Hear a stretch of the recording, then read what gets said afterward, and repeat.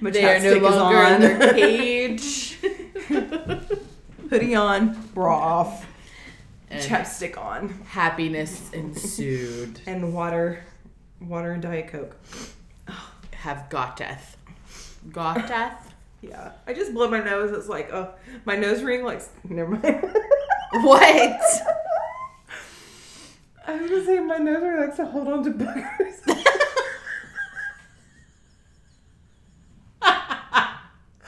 Of a hoop. I've only one time, though, looked at the mirror and been like, oh shit, how long is that with them in there? Like, I'm not, like, I just put a client on the table. Oh my gosh. And then I go to the bathroom and I look, I'm like, wow, well that's been there a minute. I'm trying to think of anything embarrassing that's ever happened like that to me.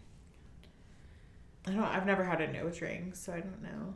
You would look really cute with a nose ring. Thank you. Mm-hmm. I really just wanted the Monroe really bad. Yeah. So I had one. I liked it for a while. I don't know. I don't really know why I got rid of it. I was about to say, did you take it out when you had to give birth? Because don't you have to take those piercings out when you have a baby? I don't know. I mean, I think because of your, like, if you have a navel piercing.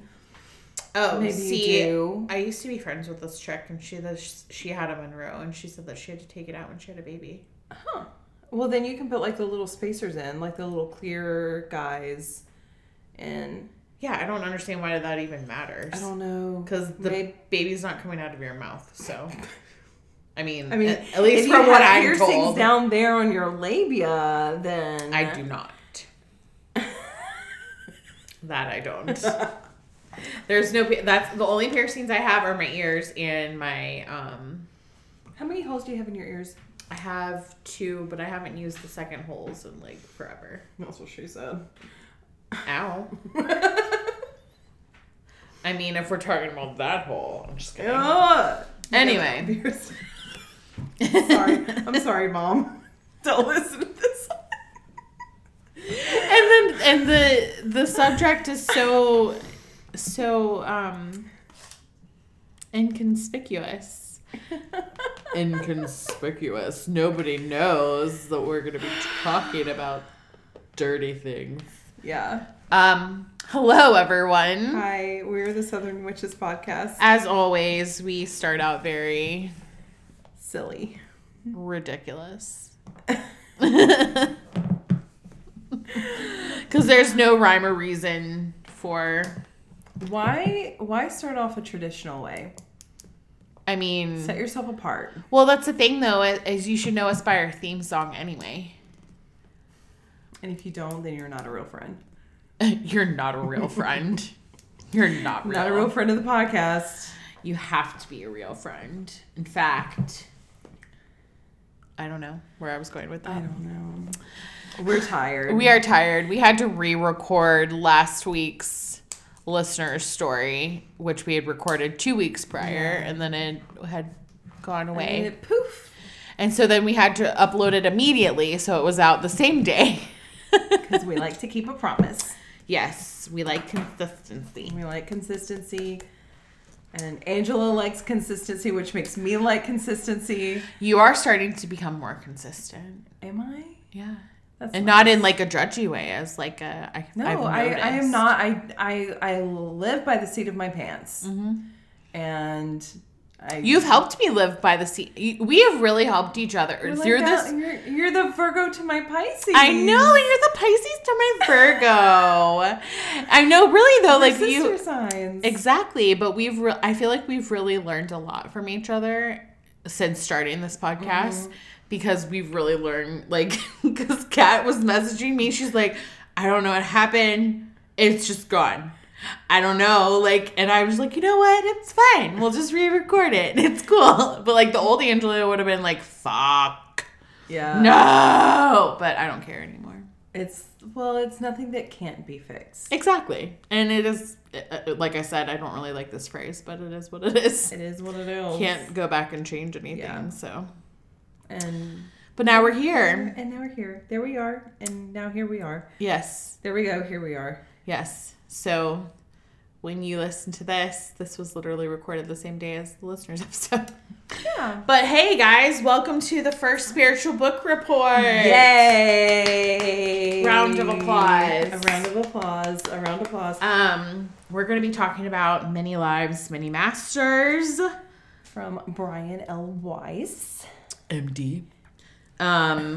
And I don't know, I feel like that's important to say since it's on there. I mean, he's a psychotherapist. Right. So which I find therapists and psychotherapists and counselors fascinating because I love to pick the brain. Yes. I love to ruminate about things. If I had gone to school, I would have been a therapist. Yeah. I thought very quickly, and then decided quickly not to, about going to school to become a therapist. Yeah. And because I'm just naturally that way. Well, and if you really think about it, though, like that's kind of like the first indication because like we're not therapists. Obviously, we don't go to school. We can't diagnose people. Yeah. But we are spiritual healers. Mm-hmm. And a lot of tarot readings and Akashic readings are very spiritually healing and kind of can be like a therapy session. So in a way, we are kind of providing a different form of therapy. It's just not very medical. Yeah. Well, and that's why I was like, I think I'll stick to reading tarot for people because that means I get to do it the way I want, and it ends up being something that is perfect for me, and hopefully good for the client, and I don't have to follow like a protocol of anything. Exactly. Except respect and love. Right. For the person I'm reading for. Yeah. And like, I mean, there is a sense of like, especially with the records and like tarot too, but like a sense of confidentiality too. There's that. Totally. Mm-hmm. But also like, I think it's nice because, with therapy and stuff like that, they have certain, not laws, but like, I mean, it is technically a law, I guess, but like they're not supposed to have like transference with their clients, they're not supposed to have like deeper connections with them. And being a tarot reader or a spiritual healer, like we can have a deeper connection with our clients and stuff like that. And actually like, what am I trying to say? We're tarot readers are not bound by HIPAA. Right, exactly. And like even a massage therapist, I could not. It is unethical and against the law, which I mean I agree, but it's kind of weird, and you'll understand why. But if I got you on my table and you paid me money to work on you, I could never, ever, ever in the rest of our lives, in this life, go out on a date with you. I couldn't have a romantic relationship with you at all. Oh, interesting. I didn't know that. Which makes sense. I mean, yeah, it totally makes sense. Because I am considered a healthcare provider and I am under the healthcare board. But I think even doctors and like dentists or whoever have like a cooling off period. Massage therapists don't. Yeah. But I think it's because also there's a lot of sex trafficking that can happen in the massage therapy world. Which really? Is really unfortunate. Yeah. What the fuck? Yeah. God damn this fucking world. Jesus. And what? Yeah. I've never heard of that. But again, I'm not in the massage therapy world, but oh yeah. I mean, I worked at a salon, but I don't know if I realized. I mean, we had massage therapists there, but like. Well, no. Well, I'm talking about, okay, so this has happened more than just once, but this is an example of a place in Green Hills in Nashville got busted because they had women who were there against their will from China. Oh, God. Who were working as quote unquote masseuses. You don't call a licensed massage therapist a masseuse. They are massage therapists. And so I don't care as much, but there are massage therapists that will correct you, and rightfully so. Yeah.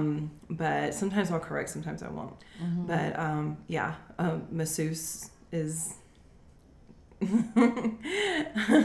does things that are out of our scope of practice. We'll just say that. Yeah. We'll just say that. They are known for being a little more free with themselves. And so, yeah. I mean, I've heard about that, obviously. Like, my best friend told me about that. But, I mean, I knew about that before, too. But he's, like, actually been somewhere like that. But. Well, I mean, I don't know. I think that it's a fine line between being, like, a sex worker. Well, I'm not going to say fine line. That's not right to me. But, like, there is a line between sex worker and somebody who is in, like, sex trafficking. It's sex trafficking. Yeah, and they don't have a choice. Yeah, they don't have a choice. Yeah, there's definitely a difference. There's not a fine line. There is a line. I think you can tell the difference. Well, I don't know if you'd be able to if you were in that situation, but... Yeah, I don't know. Because I've never been in that situation. Me either. Me either. So, but anyway. That was a tangent. What the fuck that was a tangent. Wow. Well, we were talking about like HIPAA laws and stuff. But anyway, back to Many Lives, Many Masters. Wow. So the brief synopsis of this book, I guess we can just go ahead and dive right into it. If you want. Yeah. I have notes. I also have the book with me because I realized earlier. I'm so pissed about it. Because, you know, time flies when you're having fun and have a lot of things to do.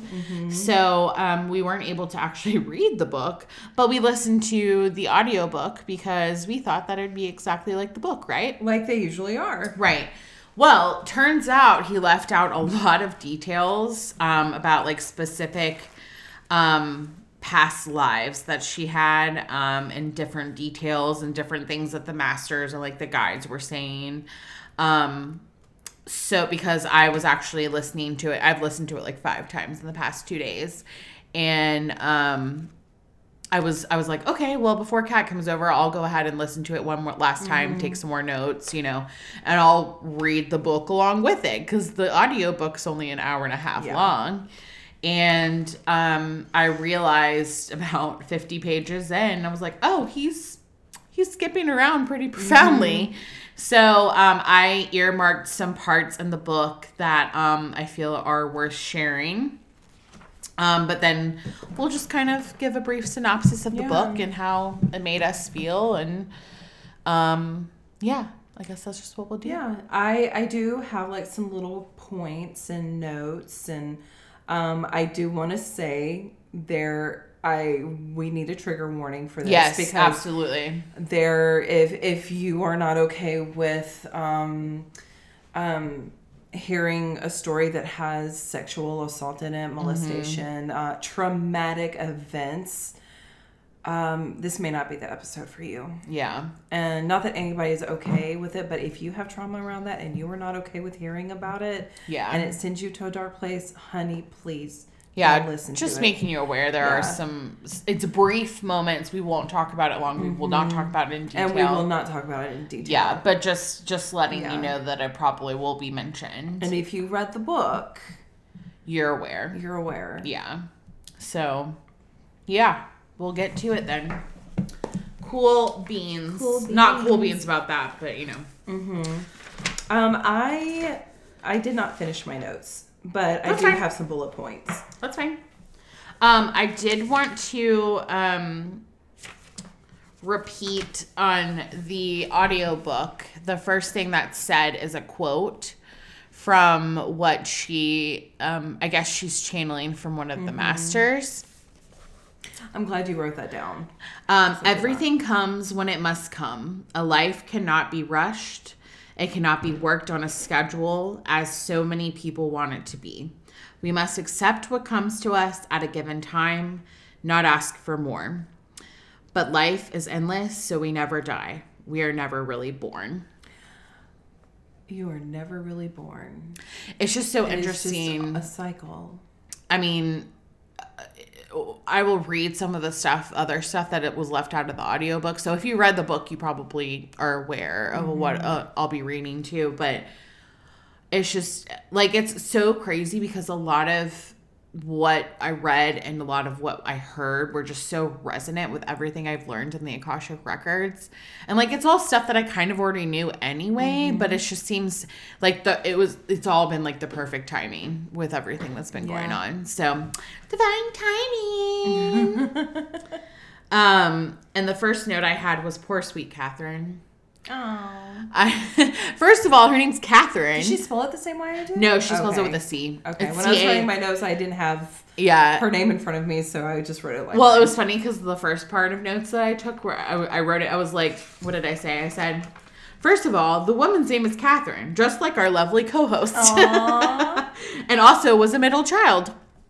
Of course. But she spells it with a Catherine. Mm-hmm. Yeah. So I thought that was funny though. That is funny. Let's see. But yeah, kind of what I was saying, like, as I've learned in the records, our previous life patterns and beliefs transfer to the current lifetime. So they kind of mentioned that a little bit. So like, what we come back into this our current lifetime with is the consciousness that we left with in our previous lifetime. Yeah. So I don't know if he said that in the book or in the recording, but it kind of resonated with what I've been learning in the records and stuff. So I was like, oh, that's very interesting. It is very interesting. And then they talked about how she slept in a walk-in closet. Like, oh my God, that broke my heart. So Catherine is the woman that is basically the subject of the story. Mm-hmm. Well, it's not a story. This is all real life. But and she was dealing with like debilitating anxiety, depression, like couldn't sleep, was sleeping in her walk-in closet. Yeah. And I was like, poor girl. Oh my God. Yeah, she was afraid of the dark. Yeah, she was like debilitatingly afraid of the dark, afraid of water, afraid of everything. Yeah, and she said that, and they had talked about, I guess he had like regressed her a little bit, and she had been like 5 years old, and she got pushed off a diving board, which was crazy because I actually had a similar situation when I was 4. Oh, wow. Somebody pushed me off a diving board. I've never been able to go off a diving board since. And so I was like, oh, that resonates for me. What the fuck? That's so weird. I mean, I'm not like terrified of them anymore, but it was just like, oh, what the hell? What are the odds that she got terrified by that? But I'm not scared of water at all. She was very terrified of water. Terrified of water. I can't dive. I can't. Literally, I can't make myself dive. I mean, I can like pretend to like just be like, bing, like just go head first, sweetie. But I'm like terrified of getting water at my nose. Yeah, so it's like I like start. Me too. Like, no, and I go like spread out. Cannibal! Or like belly flop, but I have to hold my nose. I'm the same way. I don't like getting water in my nose. Which I used to get nosebleeds a lot when I was a kid. Oh, like, really? I dove. Well, I cannonballed into a pool. Oh. Okay, I was a youth group, pool party, and of course I had a swimsuit with a shirt over it, and shorts, and so I was basically swimming in my clothes. And I was also chubby, so that didn't help. Been there, done that. Been there, done that. And I cannonball into the pool, and I pop up, and everybody's looking at me weird, but I can't feel it because my whole face is wet, and I've got blood flowing down out of my nose. Oh shit! And my sister finally comes up to me. She's like, "Catherine, your nose is bleeding." I was like, damn it. See, why don't people tell people when things are happening? The youth group leader just looked at me like, oh my God. And I was like trying to play like splash water at him. And he was just like, oh. You're literally bleeding from your nose. What an asshole. Like, tell me. People are such dicks. God. And you know what I realized? So she comes from a Catholic family. Mm-hmm. Catherine does. And he mentioned in the book, which wasn't mentioned in the freaking audio recording, was that she didn't believe in reincarnation. Oh yeah, like apparently kind of touched on that. Like she had a hard time believing that, but didn't go into She had no former beliefs of reincarnation. Mm-hmm. I guess Catholic. Maybe it's a Catholic belief. I had no idea. I think it's just a Christian belief that you don't reincarnate. I guess whatever. Y'all are... Never mind. We love you guys. Love you. If you're listening. So it kind of just went into like Catherine's backstory and just kind of explained a little bit what was going on with her life and how she grew up. And she was a middle child. She had I think a younger sister and an older brother, and her dad was an alcoholic, and her mom was she went through some depression and some hard times. Treatment for it, like shock therapy. Yeah, shock therapy, which was actually really surprising to me. That was surprising. But in the book it said that she got better. Yeah, it said she got better, and but her dad was an alcoholic. And he was abusive. He was very abusive. Yes, he was very abusive, and let's see. And she, I think it was like when she went to college, she had an affair with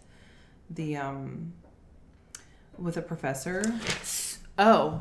Was he a professor? Was it Stuart? Oh, Stuart. So she was with him for like a while. A long time, and he was not good to her either. Married, and he was kind of a piece of shit. And I even wrote in here, Stuart sounds like an asshole. Stuart. And I said, Catherine and that Egyptian life, because she like... Oh my God, yeah. So he ended up... wrote that down too. So anyway, she was having a really rough time. She was dating the Stewart guy. And then one of her colleagues gave her, Brian, the author, his information and said, you should only see him. You need to see him, blah, blah, blah. And so then she started having really crazy dreams. And I don't really necessarily remember the dreams. Okay, her fears worsened with dreams of drowning and being in pitch black darkness. Yes. Then she went into 18 months of intense psychotherapy with Dr. Brian Weiss. Right. Okay. Yeah.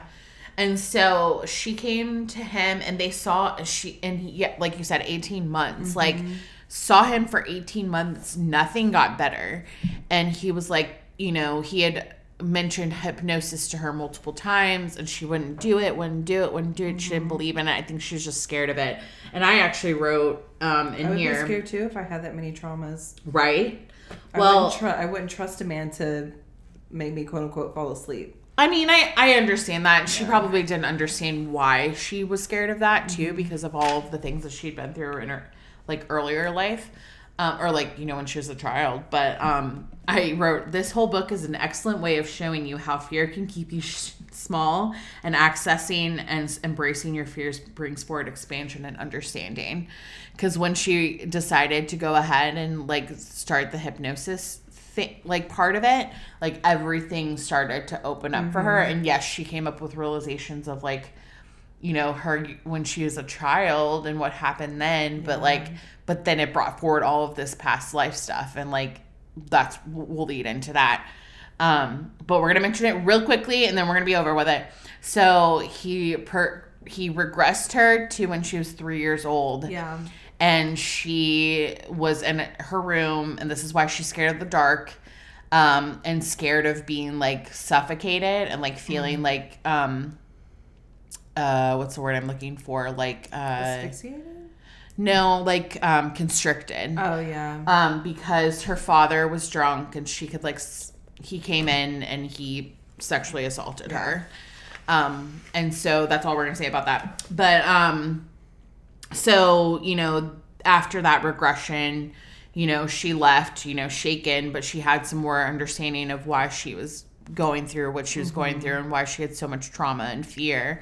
And but still she came back, and she wasn't doing that much better, so he regressed her even further. And he was like, okay, well, let's take you back to like 2 or 1 and see what happened. There was really nothing. Yeah. But then he was like, go back to where your trauma started, where the symptoms first started. And then all of a sudden she was in her life. In what year was it? I think hold on. I think I wrote it down. It was 1863 BC. 1863 BC. And she started telling, she's like, my hair is blonde, it's really hot, and just like explaining like rough clothing on. Yeah, and there she's are like wells, but there's no water around. Yeah, and she's like, and I'm walking up like this staircase with white pillars, and like I have, there's a village, and I have a baby. I think this is the same lifetime where she has the baby, and like she ends up drowning, I think. Yes. And he's like, I'm like, where in the world could she have been? I'm not sure. Okay, she said, she was a completely different person. Aranda was her name. She was 18, and it was 1863 BC. Yes. She recalls Cleasta. Yeah, was her daughter. Was her daughter, who ends up being her niece Rachel in her present life, who she is very close to. Right. She recalls being drowned, and her baby was ripped away from her.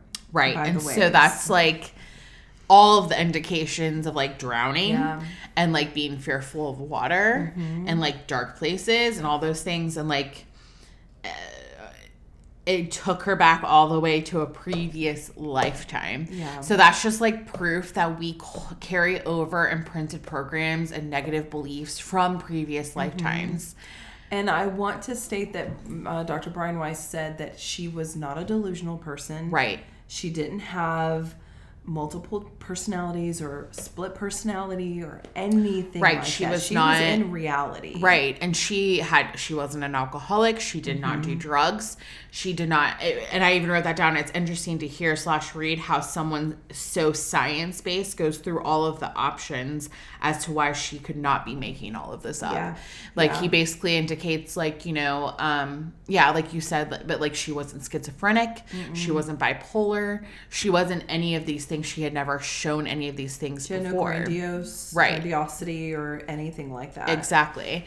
And so, and I forget what she was, some type of, I forget what I never wrote down what her job was, but basically she worked at. She's a lab tech. That's right. She was a lab tech. And so like she was very science-based as well. So it was very interesting to hear all of that. And then him be like, wait, hold on. Like this totally negates from anything I know, science based. Yeah. So it really started not only did it expand and help heal her, but it helped and expand his mind. Cause like one of the things was like he got a thought in his brain. He was like, trying to rack his brain about all the things that it could be. And then he got a thought in his brain saying, keep an open mind, just keep doing the research.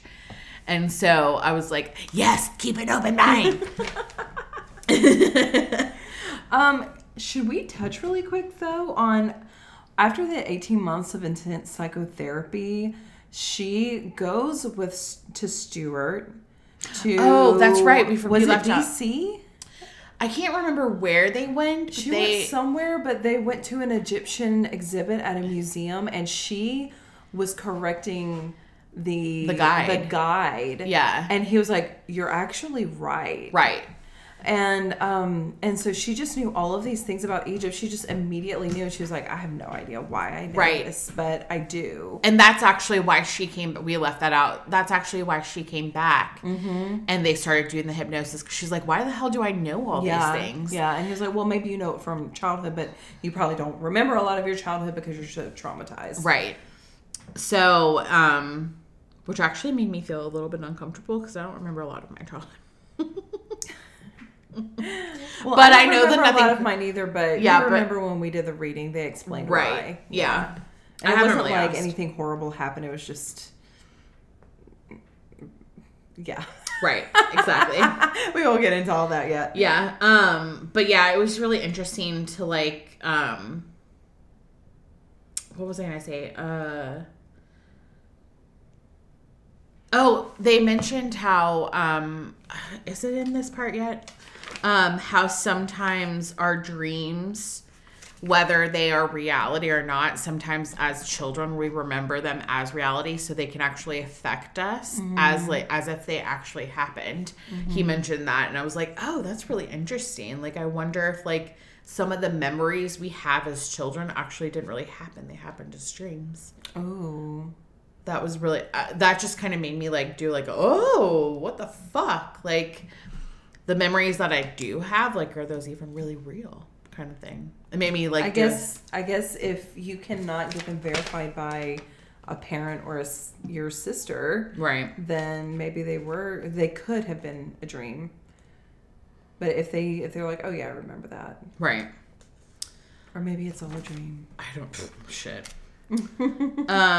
But he did say that he started doing a bunch of research after that, and he started like reading a bunch of stuff by a bunch of different doctors, which I did not write down their names. But he said that there was 2,000 examples of kids with reincarnation type memories. Yeah. And I was like, I mean, and then it reminded me of the TikToks that you were sending me the other day of like all the things that kids were saying to their parents. And I was like, oh God, it makes me it gives me chills. But at the same time, I'm like, I can't wait to have a kid so I can tell me all these crazy things. I asked Haley one time, I was like, do you ever remember before you were in my belly? Before you were in my tummy? She was like, what? What? She's like, what are you talking about, Mom? You're crazy. So yeah, and then let's see. But yeah, basically like the masters is what they were called. So after she regressed a bunch of times, he would regress her to the point where she would progress in that lifetime that she was like living in a past life, and he would progress her to her death. And so then all of a sudden she started having like the in-between spaces. Yeah. To where she was like seeing the bright lights, you know, all the typical things that we hear about like when people pass away. Being with your family. Right. But she was like starting to talk in a different tone and in a different way and different words. And he could tell that it wasn't Catherine coming forward. And so they started explaining to her, I'm starting to get like a different energy, like the masters were coming forward, and the masters are like the spirit guides. Yeah. And so the masters started coming forward and bringing like really profound realizations and really profound like messages to him. And like so I might be like fast forwarding a little bit, but he started getting to the point where he started recording them because spirit, I mean, I think we've talked about it before, but they speak so freaking fast and they want to just get everything out. Like their sense of time and the way that they do things is so much different than like a human being does. Yeah. And so they're very fast and they're very wordy. And so he started recording her messages or like recording like their sessions together. And he tried to share the sessions with her. And she did not want to hear about it. It made her uncomfortable and she felt like it was weird. But then the masters did say, this is for you. Right. This is not for her. This is for you. And he was like, oh, okay. So, and like they left out a lot in the recording of the audiobook. But like there's a lot of examples of all the different lives that she lived, which we won't go into too much detail about because that'll take forever. But well, do you want to get to what the master said to Dr. Brian Weiss about his father and son? Oh, yeah, absolutely. Because that just blew my mind and it broke my heart into a million pieces. Yeah. But also made it whole again. Yeah. So you can go ahead. Well, they told him that his father, who had passed away, who was a very healthy man, but ultimately had a heart attack and died because his heart walls were so damaged that he could not recover. So he died 3 days after having a heart attack. And he was 61. He was 61, which it shook me because my dad died of a massive heart attack when he was 60. I was like, ugh. Oh, geez. But his son died after 23 days. Yeah, he was 23 days old. 23 days old, and he was there with his dad. And the master said, "Your father is here." I can't quite remember what they said about his father, but he said, "Your son is here, and he paid a karmic debt for you and your wife." Because he loved you so much, and his heart was backwards like a chicken's heart. Mm-hmm. And he just could not survive, but it paid a debt. Mm-hmm. And which I'm like, what kind of debt would that pay? Oh my God. And he said that the son told him that one of the reasons why he died so soon was to let Brian know that medicine can only go so far. It can only go so far. But the masters said he is a very advanced soul, which I was just like, wow. Yeah. But like the love to sacrifice your life like that is just like, that is love right there. And I have chills. I know. And my head is tingly. I know, sweet baby. His name is Adam. Yeah, and then I also wanted to mention that he said that both him and Catherine's psychic abilities started to get stronger after connecting with the masters and after doing all these sessions. And they had gotten to the point where their sessions were lasting hours because the regressions would last hours. So he ended up moving her to like his last appointment of the day because it would take so long. But I loved that he said this. He said he was swimming in a spiritual sea. I love that. See, this is not in the recording, so... It wasn't? I think it was. I don't remember. Either way, I really liked that. I loved that quote. I was like, I'm going to use that. Swimming in a spiritual sea. Because, I mean, they were. Like, and he had never really... I guess he didn't... He said he was Jewish, right? And then she was Catholic. So they weren't very... Catherine the Catholic. Catherine the Catholic. But, and then they started talking about how, as, you know, they continued to do so and they were going through all these different lives and receiving all these messages from the masters, how, you know, they felt more at peace. They felt more at peace, you know, with death and not fearful of death. And they felt more love and understanding after receiving all these messages. And, they mentioned how powerful the fear of death is and how amazing it is that how much you don't fear it when you realize your purpose. Yeah. And because they were explaining, like the masters were explaining to him, like, you will live your life and you will have plenty of time to do so. And once you fulfill your purpose, you will die. Yeah. And then you will move on. And you will accept your death. Exactly. And you will be happy about it. Yeah. And so I was just it was very interesting to me because, like, I was like, damn, like, ever since I've started this spiritual journey, like, I mean, obviously I don't want to die tomorrow, but, like, I'm not fearful of death anymore. I don't fear it. I feel like I never really, like, feared it.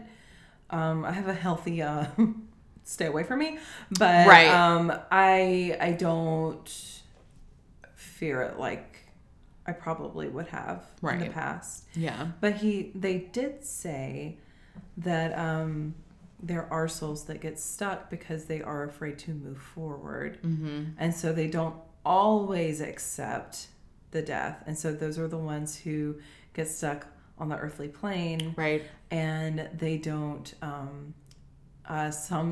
sometimes they don't get the chance to move forward. Right. And they were talking about, this was all very interesting about the karma stuff too.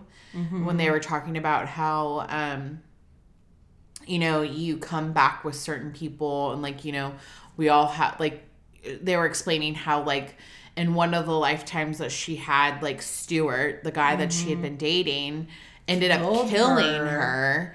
And then, killed her in another life. Right. Killed her in another life. And then, like, you know, she had previous lives with her mom. She had previous lives with her brother. And that first one that she had, like, her brother was in it too. I can't remember. I think he was just in the village, or she said, that's my brother. And I couldn't tell if it was, like, her actual brother in her present life or if it was just her brother in that previous life. I don't know.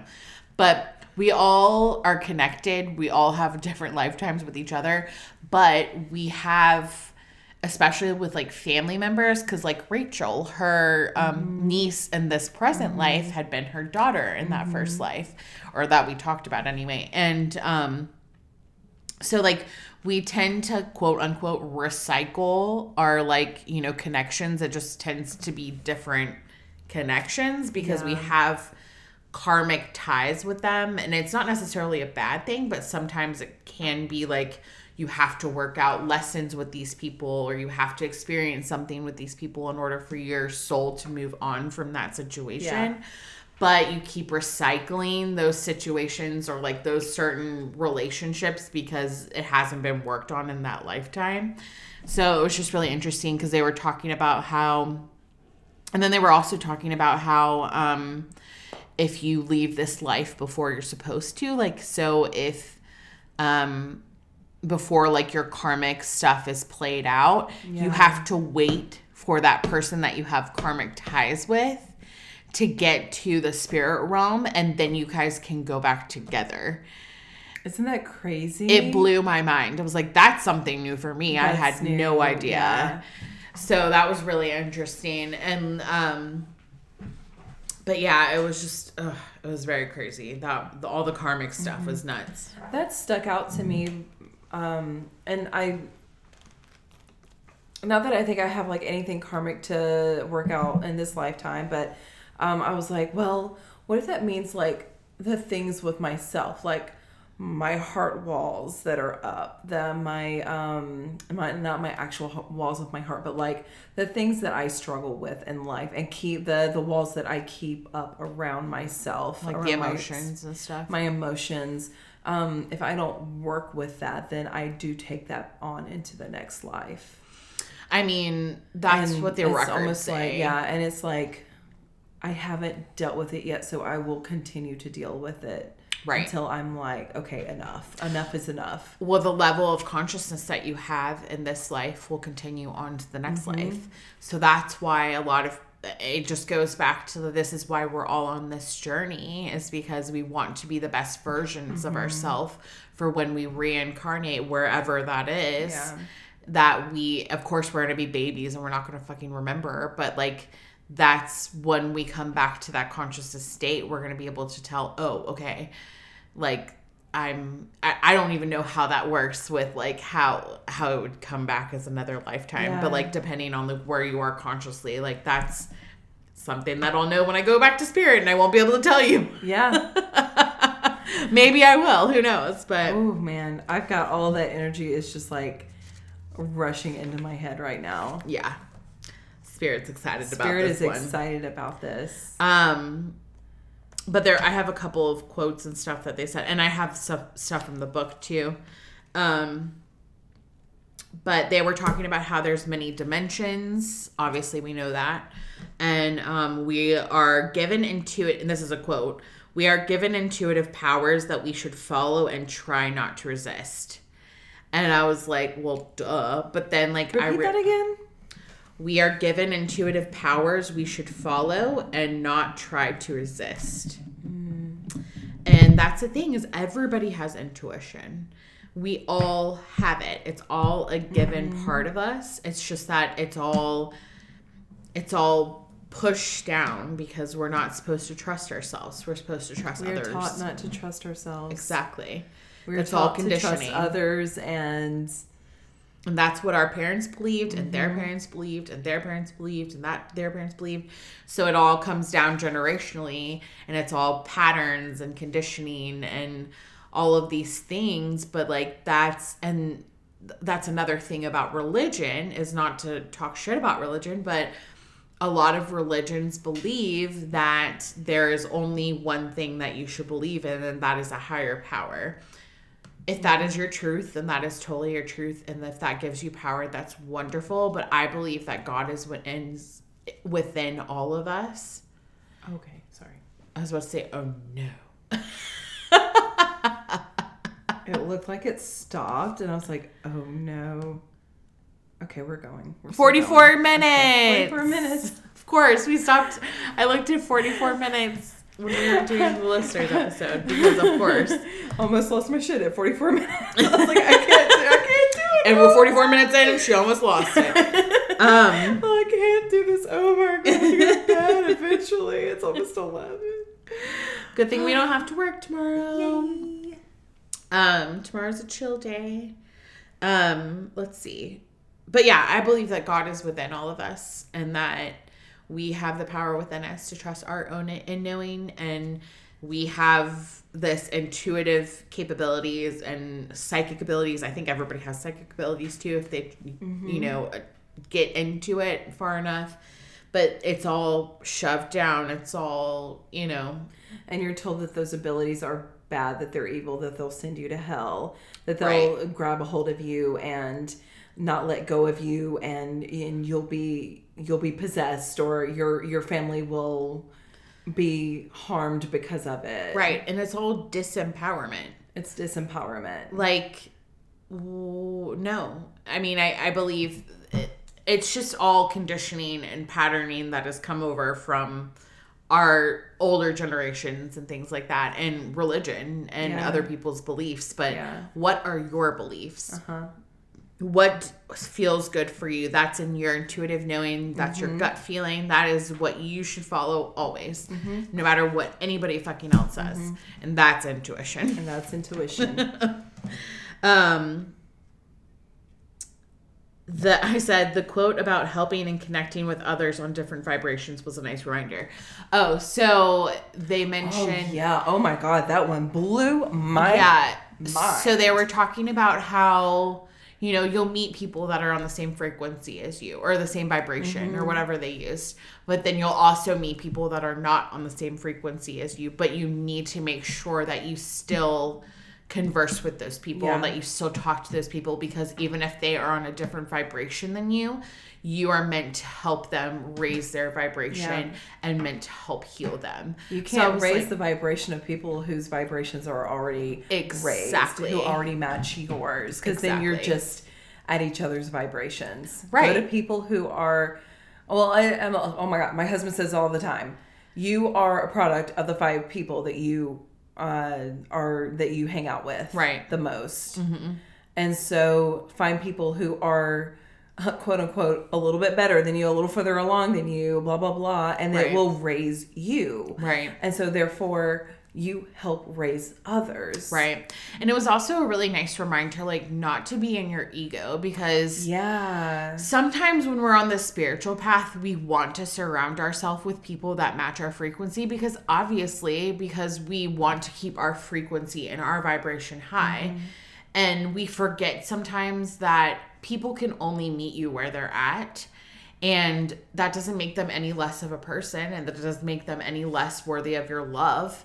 And maybe they are in your life to show you things that you're supposed to remember about what it feels like to be in that state, so you can help them bring them up to your vibration.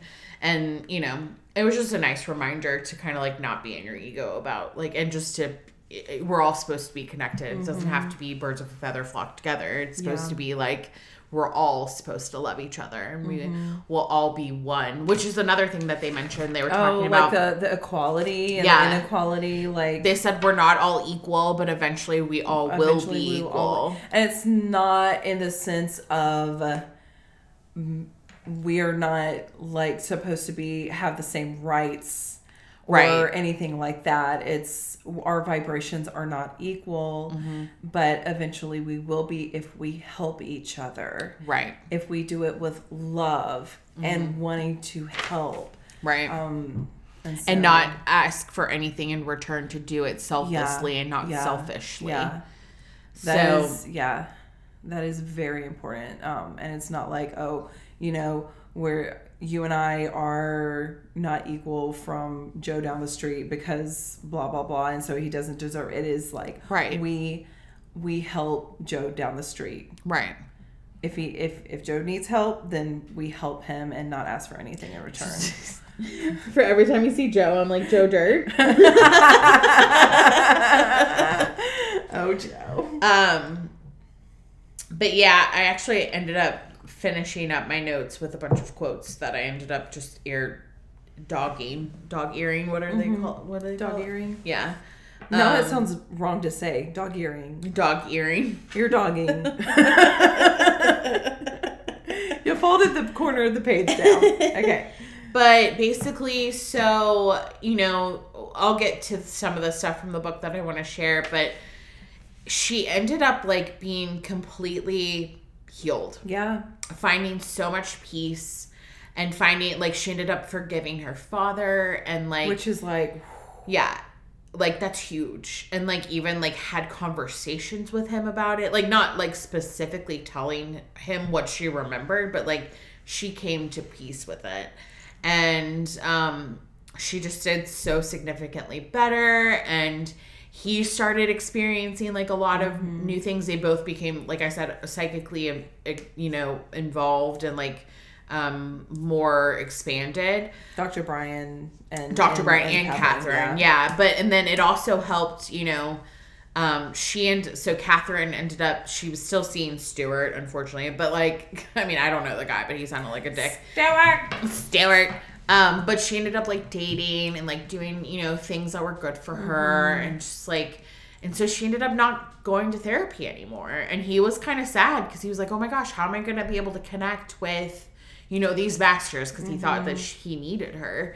And they said in the book, like, I don't know, I can't remember if it said it in the recording or not, but I don't remember after she was cured. Oh, okay. So it said in the book that she stopped seeing, like they didn't see each other because they were seeing each other every single week, sometimes twice a week for 18 months. And then on top of that, another 5 months when they were doing all of these regressions, and like he was recording all of the the messages from the masters and stuff. And they didn't see each other for 3 weeks. She went on vacation. He got sick.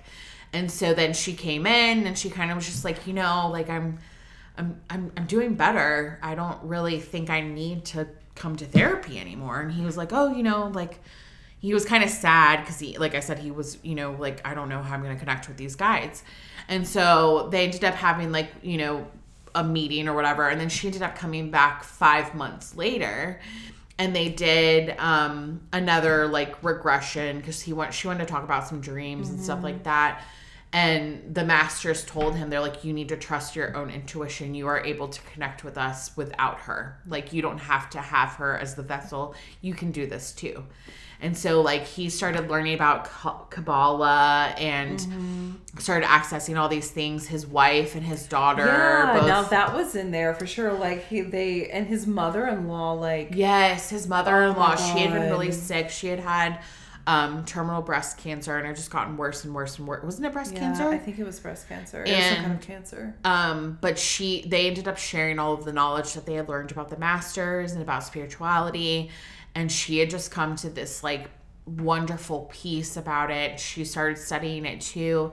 And then it came down to like the time of her death, and she was just so peaceful, and everybody was so peaceful about it. And he helped like transition her and stuff into like, you know, passing. And so it was just like, it's brought so much peace to everybody involved. And that's what spirit does. Yeah. Is they bring understanding, and they bring expansion, and they bring peace, like just connecting to this whole, like, I mean, if you don't learn anything from this book or this episode, if you didn't read it, is that like connecting to the higher realms, connecting to spirit, connecting to source, whatever it is, like they are here to guide you, and they're here to love you, and they're here to protect you. And they only come from a loving space. There's never, and they're just here to help you, to assist you into the best possible peaceful version of yourself. But yeah, I think I don't really have any more notes about anything else, but unless you do. I don't think that I do either. Okay, I do want to share some of the passages from the book that really caught my eye that were not a part of the recording. So she's in a regression, and she's talking about a previous life. They're talking about a previous life. And she says, Catherine's whisper grew louder. I have no faith in these people. No faith in which people? I queried. In the masters. No faith? No, I have a lack of faith. That's why my life has been so difficult. I have no faith in that lifetime. She was calmly evaluating her 18th century life. I asked her what she had learned in that lifetime. I learned about anger and resentment, about harboring your feelings towards people. I also had to learn that I have no control over my life. I want control, but I don't have any. I must have faith in the masters. They will guide me throughout. But I did not have the faith. I felt that I was doomed from the beginning. I never looked at things very pleasantly. We must have faith. We must have faith. And I doubt. I choose to doubt instead of believe, she paused. What should you do and I do to make ourselves better? Are our paths the same? I asked. The answer came from the master who last week had spoken of intuitive powers and of returning from comas, which we didn't mention and was not mentioned in the recording, but apparently they talked about comas. The voice, the style, the tone was all different from both Catherine's and from the masculine poetic master who had just spoken. Everybody's path is basically the same. We all must learn certain attitudes while we're in physical state. Some of us are quicker to accept them than others. Charity, hope, faith, love. We must all know these things and know them well. It's not just one hope and one faith and one love. So many things feed into each one of these. There are so many ways to demonstrate them, and yet we've only tapped into a little bit of each one. And then I think that was it for that one. But I really liked that one We've because... only tapped into a little bit of it. I know. Humanity. How long have we been here? Hello? Hello? That's probably a cat. It's a kitty But cat. let me check. Make sure it's It not a little is. ghosty ghost. Good Lord. Bella. She's always trying to get into the food. Okay. And then I have, let's see, another one. Oh, I'm not gonna do that one because that one was just about the cool stuff that we learned about. It was more so for you about Hathor and Oh my god. about the Egyptian stuff. Let's see. Oh, so this one's interesting. Let's see. Energy. Everything is energy. So much is wasted. The mountains, inside the mountain, it is quiet. It is calm at the center. But on the outside is where the troubles lie. Humans can only see the outside, but you can go much deeper. You have to see the volcano. To do it, you have to go deep inside. To be in physical state is abnormal. When you are in spiritual state, that is the natural to you. When we are sent back, it's like being sent back to something we do not know. It will take us longer. In the spirit world, you have to wait, and then you are renewed. There is a state of renewal. It's a dimension like the other dimensions, and you have almost succeeded in reaching that state. This caught me by surprise. How could I be approaching the state of renewal? I have almost reached it, I asked incredulously. Yes, you know so much more than the others. You understand so much more. Be patient with them. They don't have the knowledge that you have. Spirits will be sent back to help you, but you are incorrect in what you are doing. Continue. This energy must not be wasted. You must get rid of the fear. That will be the greatest weapon you have. Wow.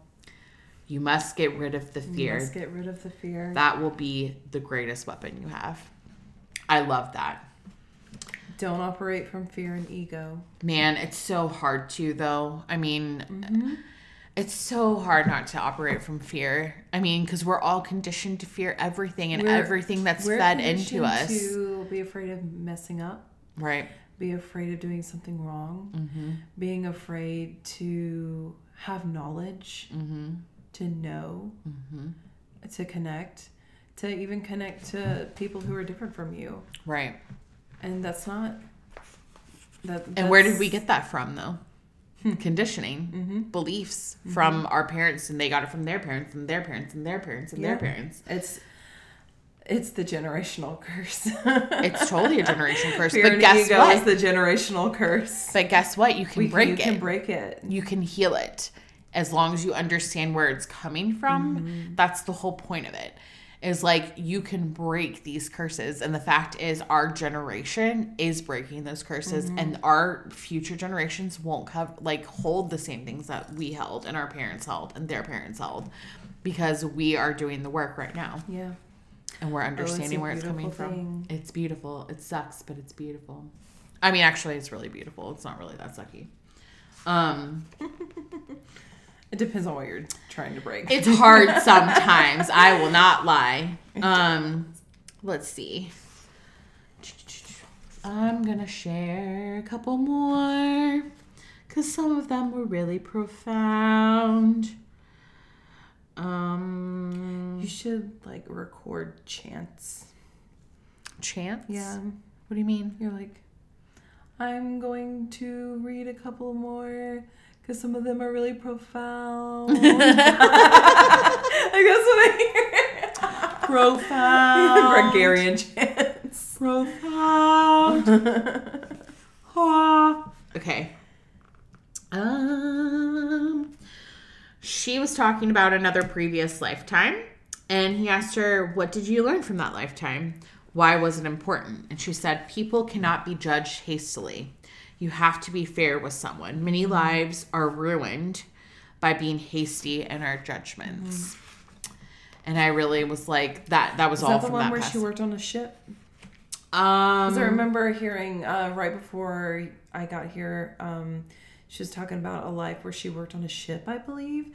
And she died pretty quickly, but he said, what would you have changed? And she said, I wish that I would have forgiven people more. I remember that, and I don't think that this is It's not the same one. Okay. Because she's talking about a boy. Okay. I'm not sure if that's her son. It's like a whole long one, so I'm not gonna like dive too much into it. But that's the thing about the book is it goes into so much more detail than the actual recording one does. Let's see.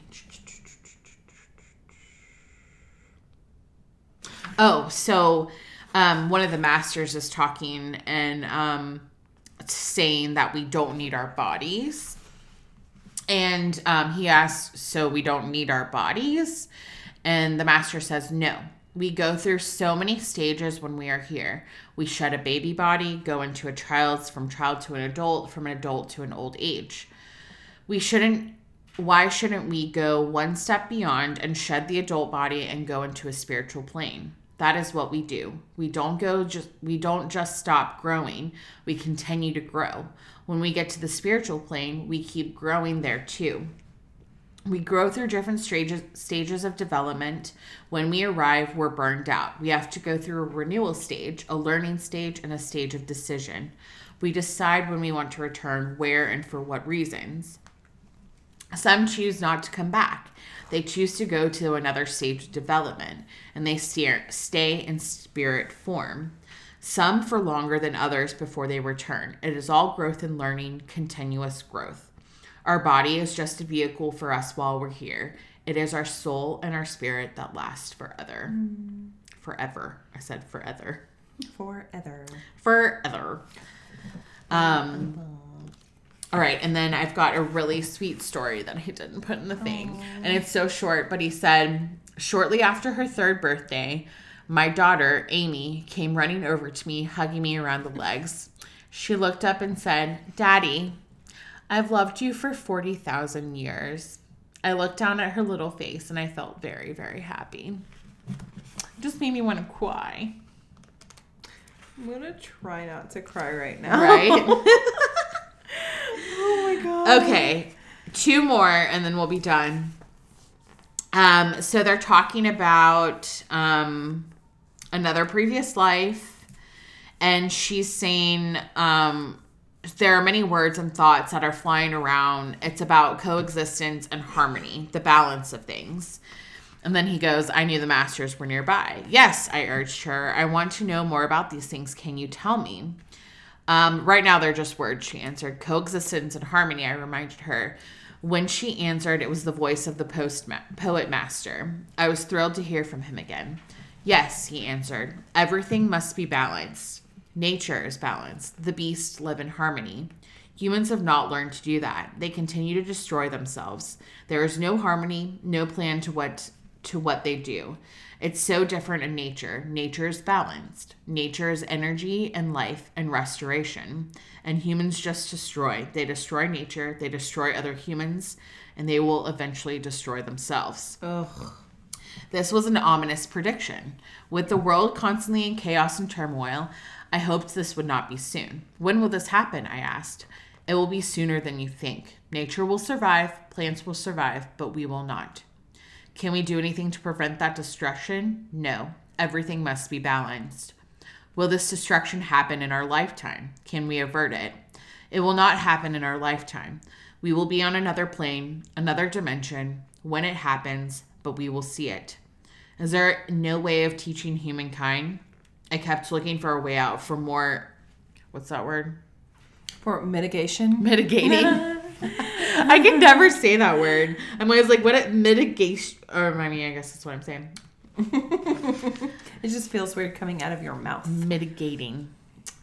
It will be done on another level. We will learn from that. I looked on the bright side. Well, then our souls progress in different places. Yes, we will no longer be here as we know it. We will see it. Yes, I have a need to teach these people, but I don't know how to reach them. Is there a way, or do they have to learn this for themselves? You cannot reach everyone. In order to stop the destruction, you must reach everyone, and you cannot. It cannot be stopped. They will learn. When they progress, they will learn. Mm-hmm. There will be peace, but not here in this dimension. Eventually there will be peace, yes, on another level. Wonder if that's moving into the fifth dimension. Well, that's the thing, is like, I think fourth dimension, then fifth dimension. I think right now, with everything that's going on, I believe that we are in the fourth dimension and heading towards the fifth dimension. It might not seem that way with a lot of things that are going on in the world, but I do believe that there's a lot more people that are holding the energy of love than has ever been before. I hope so. But there's, we only see what they provide us with. Mm-hmm. And what they provide us with is fear. And ego. Because that's what the media and other things do. And not even just the media, that's what the people who control the media want you to think. Right. Exactly. And I think a lot of it, I don't know if I should say that out loud. As soon as I was about to say it, I was like, but yeah, they want to keep us in fear, and that's the point. And that's why we have to push back with love and understanding and healing, and try to work on ourselves as much as we can, with also, with rest and allowing ourselves for play and fun and all of the wonderful things in life, and just focusing on that. On that. Of course, if you're going through hard times and you're going through, experiences and things that are not the best, obviously you need to hold space for yourself and allow yourself to feel those things.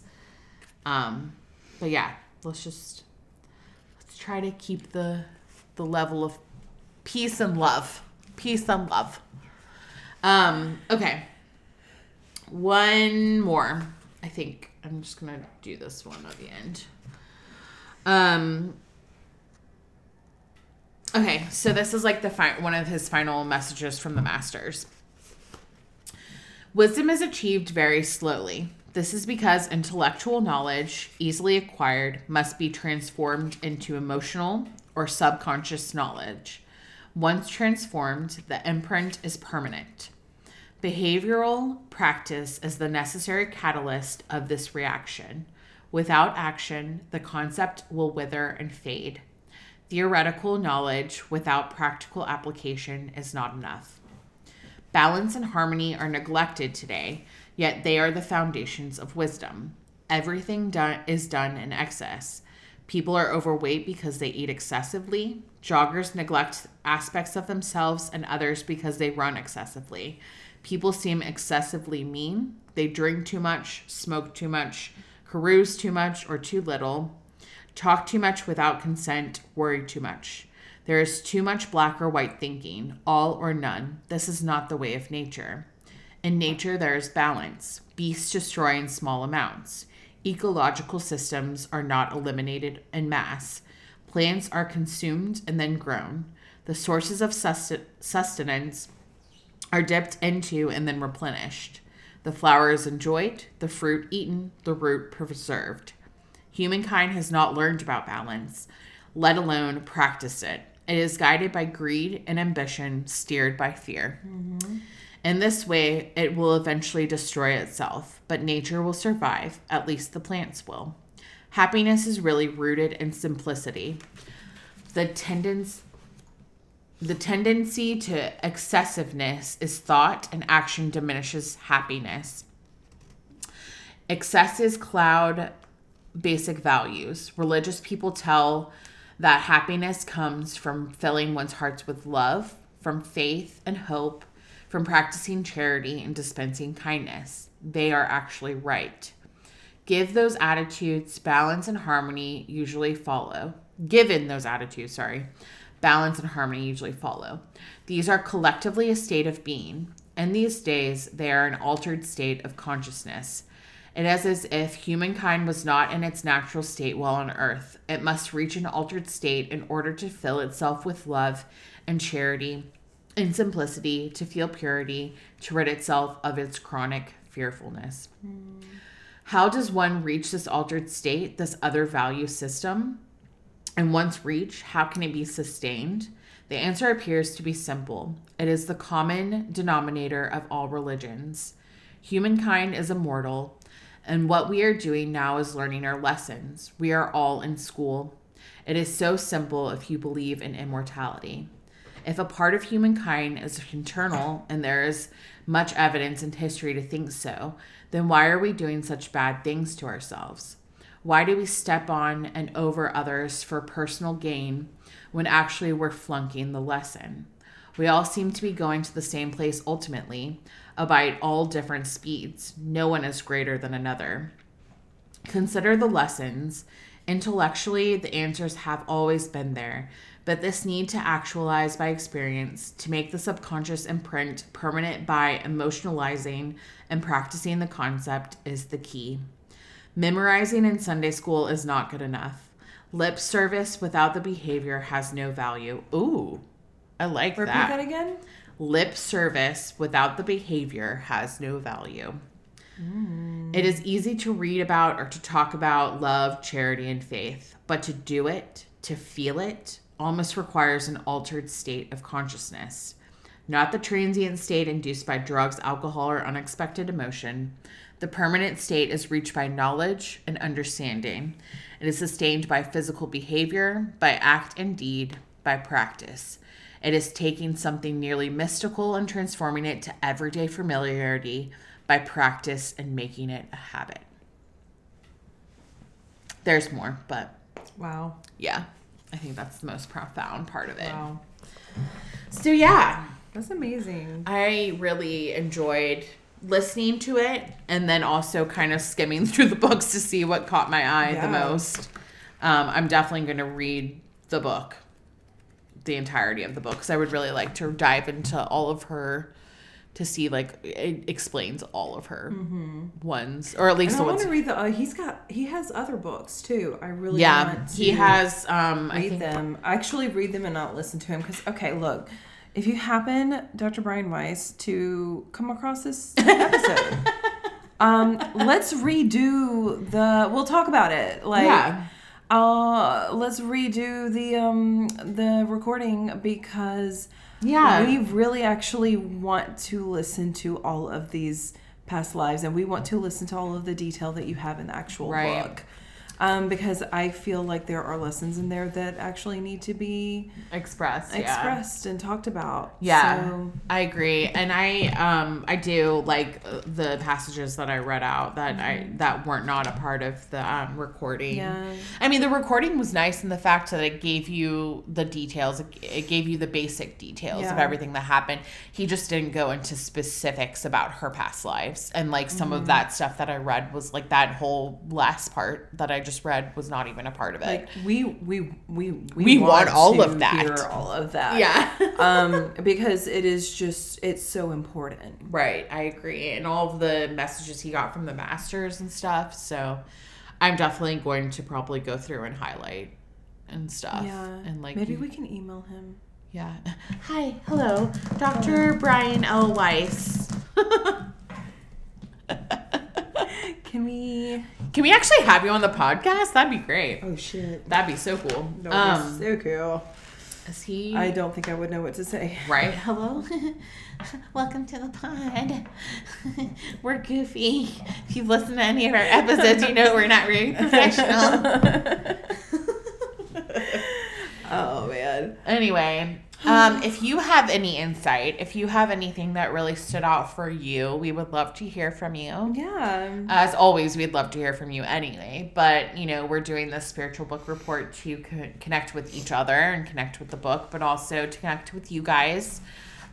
So if you're in our Facebook group, we'll probably start a discussion there. And if anybody has any insights or anything that was really profound for them or something we didn't even talk about, we would love to hear about it. I think Kat's about to pull a card. Fuck yeah. Fuck yeah. I don't think we really need to, at this point, do like a whole tarot reading, but... Oh, no, I think it'd be nice to pull like a card or maybe two. We need to pull a card or two, though. Fuck yeah. And she is using the Sacred Rebels deck from Alana Fairchild. I haven't used this deck in a while, and I just felt the need to take it with me. Yeah, it's such a beautiful deck. And I love this deck. If you don't know who Alana Fairchild is, all of her decks are incredible. I have the Lightworkers Oracle, which I'm obsessed with. And I pull 2 cards every 3 days because there's invocations part of them. And so I say those invocations out loud when I do my morning ritual and for 3 days because I'm structured. She's consistent. No, it's not even about consistency. It's just that I'm like, I'll have these out for 3 days. And I just make it known to my guides. Like, what energy should I be in for the next 3 days? I like that. Thanks. Oh, there's one. The word wants to be written. Ooh, the word wants to be written.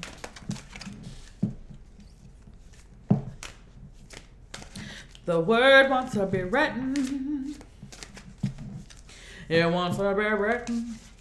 Ooh, this one. Pandora's Gift. Pandora's Gift. Do you want to read them? Sure.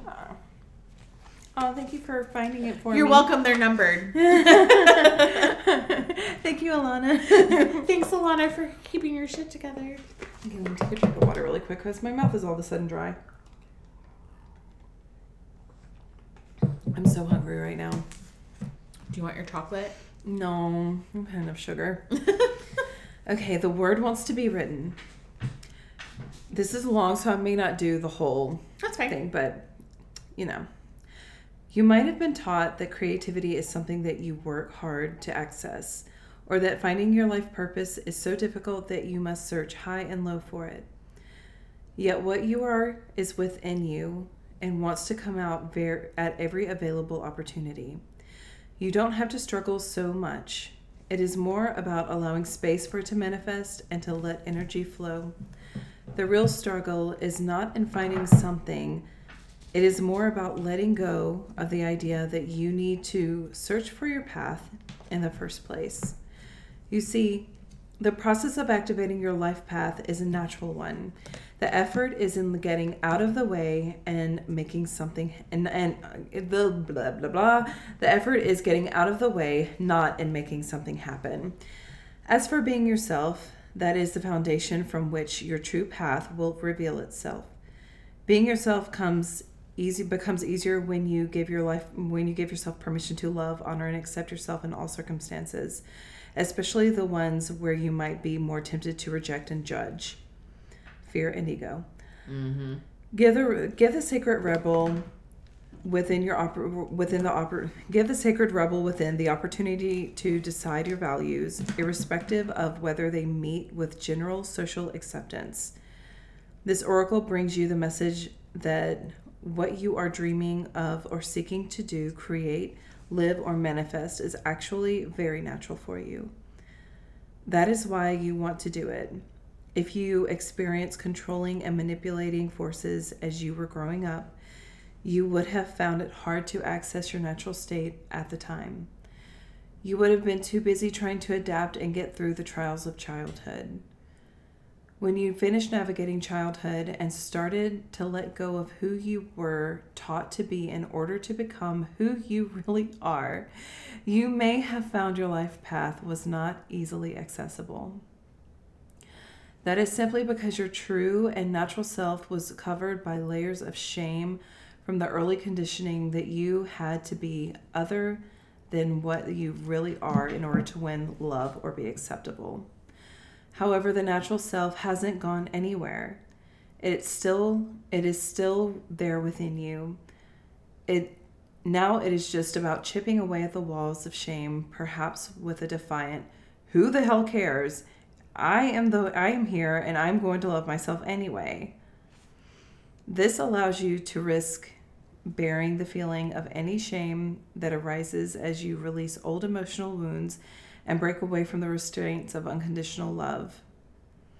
And break away from any restraints to unconditional love. The sacred rebel within can empower you to love yourself no matter what, simply because you want to. You might decide to declare, "I am still lovable," so put that in your pipe and smoke it. She's so funny. This will send an energetic message to whomever shamed you in the first place, whether they are meant to or not. Your message could be going to a parent, school teacher, sibling, friend, lover, or anyone else that is struggling enough with their own shame wound that can be... I cannot read tonight. Oh my gosh, I'm so tired. Anyone else that was struggling enough with their own shame wound that they couldn't help but dump it on you. Projection. You can be free to realize that the shame is just an emotion, not a truth, and you can defy any hold it has ever had on you and your ability to love yourself. Hell yeah. Yeah. That's awesome. Do you want me to read the next one? Sure. I can, if you want me to. What if the more tired I get, the more I'm like, just like trying to really lean into this fine small print. It's very small. Pandora's Gift is our second one. And also we will post this. There's a post already, obviously, when you see this or when you hear this, but it's very interesting. I was looking at it while you were reading. This one has butterflies everywhere, and this one, I mean, it looks like a mask, but it looks like it's wings. So yeah. I found a little bit of a synchronicity. There is a mythic woman, much aligned throughout history, whose name means all gifted. Pandora lives. No, hold on. Pandora lives within us as our curious nature, yearning to conquer chaos, evil, and darkness with the light of knowledge. She is the hopeful voice of our soul that asks the questions, and in doing so, I know. 1, 2, 3. When I was taking the picture, it was 11:23, by the way. She is the hopeful voice of our soul that asks the questions, and in doing so, triggers the process that brings the answers. Sometimes it's through uncomfortable learning that we find our treasure. Pandora reminds us that the process of learning can take us to places that seem like the end of our world, and yet all is not lost. Even now, the light within you is stirring for new revelation, new life, and new adventure. Pandora is all gifted and all giving. Her presence invites you to forego your belief and judgment. Now is the time to surrender the misplaced guilt that you may have brought upon yourself or another, some terrible happening. It is time to let go of the shame-based belief in punishment. This is a belief that you deserve to be brought to task over any perceived imperfection, or that your natural human journey somehow renders you inadequate. Pandora frees the soul from such torment. This is her gift. The human journey necessarily involves learning through experience. There is no shame in your learning process. Pandora's presence is the sign of a new time, a time to swap the notion of inherent shame for the acceptance of inherent divinity. From this moment on, how unstoppable you shall become. I love that. How unstoppable you shall become. I feel like we need what's his name? Oh shit. Who voiced Mufasa? Oh, James Earl Jones. James Earl Jones. He also voiced Darth Vader. Yes, he did. I feel like we need him to say that. How impossible you shall become. Mufasa. Mufasa. Ooh, do it again. Mufasa. What is up with us in Lion King tonight? Well, they're gonna be like, oh my god, 2 weeks in a row, but really it's literally just like, the same night. And it's the same night. It's the same night for us, so sorry. But who doesn't like Lion King? I love Lion King. It's one of the best. It is. All right, guys. Let's go to bed. Thank you guys so much for being here with us. We hope you enjoyed this chat about Many Lives, Many Masters. If you have not read the book, we highly recommend it. Highly recommend it. Highly recommend it. And then re-listen to this episode. Yes. And if you've listened to the audiobook, I highly recommend you getting the actual book if you want more details and if you want some more insight. Because the audiobook is not as detailed, unfortunately, which we learned tonight. Yeah. But that's okay. I'm glad that I had the book, so we were able to access some things. Yeah. And if you have any suggestions for the next spiritual book report, we would love to hear it. Yeah, we want to hear suggestions. If there's any profound books that you've read, we want to hear it about it. We'll probably do this like in another 2 months. Once every couple of months. Yeah. I'm too busy to read one book a month. Yeah. So we'll shoot for like late February or March at this point, but we'll obviously keep you guys in the know, and once we have a book, we'll obviously let you know too. As always, you can find us on Instagram at the Southern Witches Pod. My personal Instagram is heartlines_of_strength. And Kat is the Tarot Cat 11, Kat with a K. Cat with a K. Kat with a K. And you can also find those our personals on the podcast Instagram. Yes. You can email us at thesouthernwitchespod@gmail.com. Correct. And our Facebook is the Southern Witches Podcast Coven. Yes. And tell us about some good soup. Tell us your favorite good soup. Yes. And we'll let you in. Good soup. Good soup. That's the password. That is the code word. And yeah, rate, review, subscribe. We would love to hear from you on any of those platforms. Obviously, send us your stories. And share with us how you feel about the book. We would love to hear. We would love to hear from you about anything. Totally. But we thank you guys so much for being here. We love you. We love you. We hope you have a wonderful week. Happy Witchy Wednesday, and we'll chat soon. Yay! Yay! Bye. Bye, guys.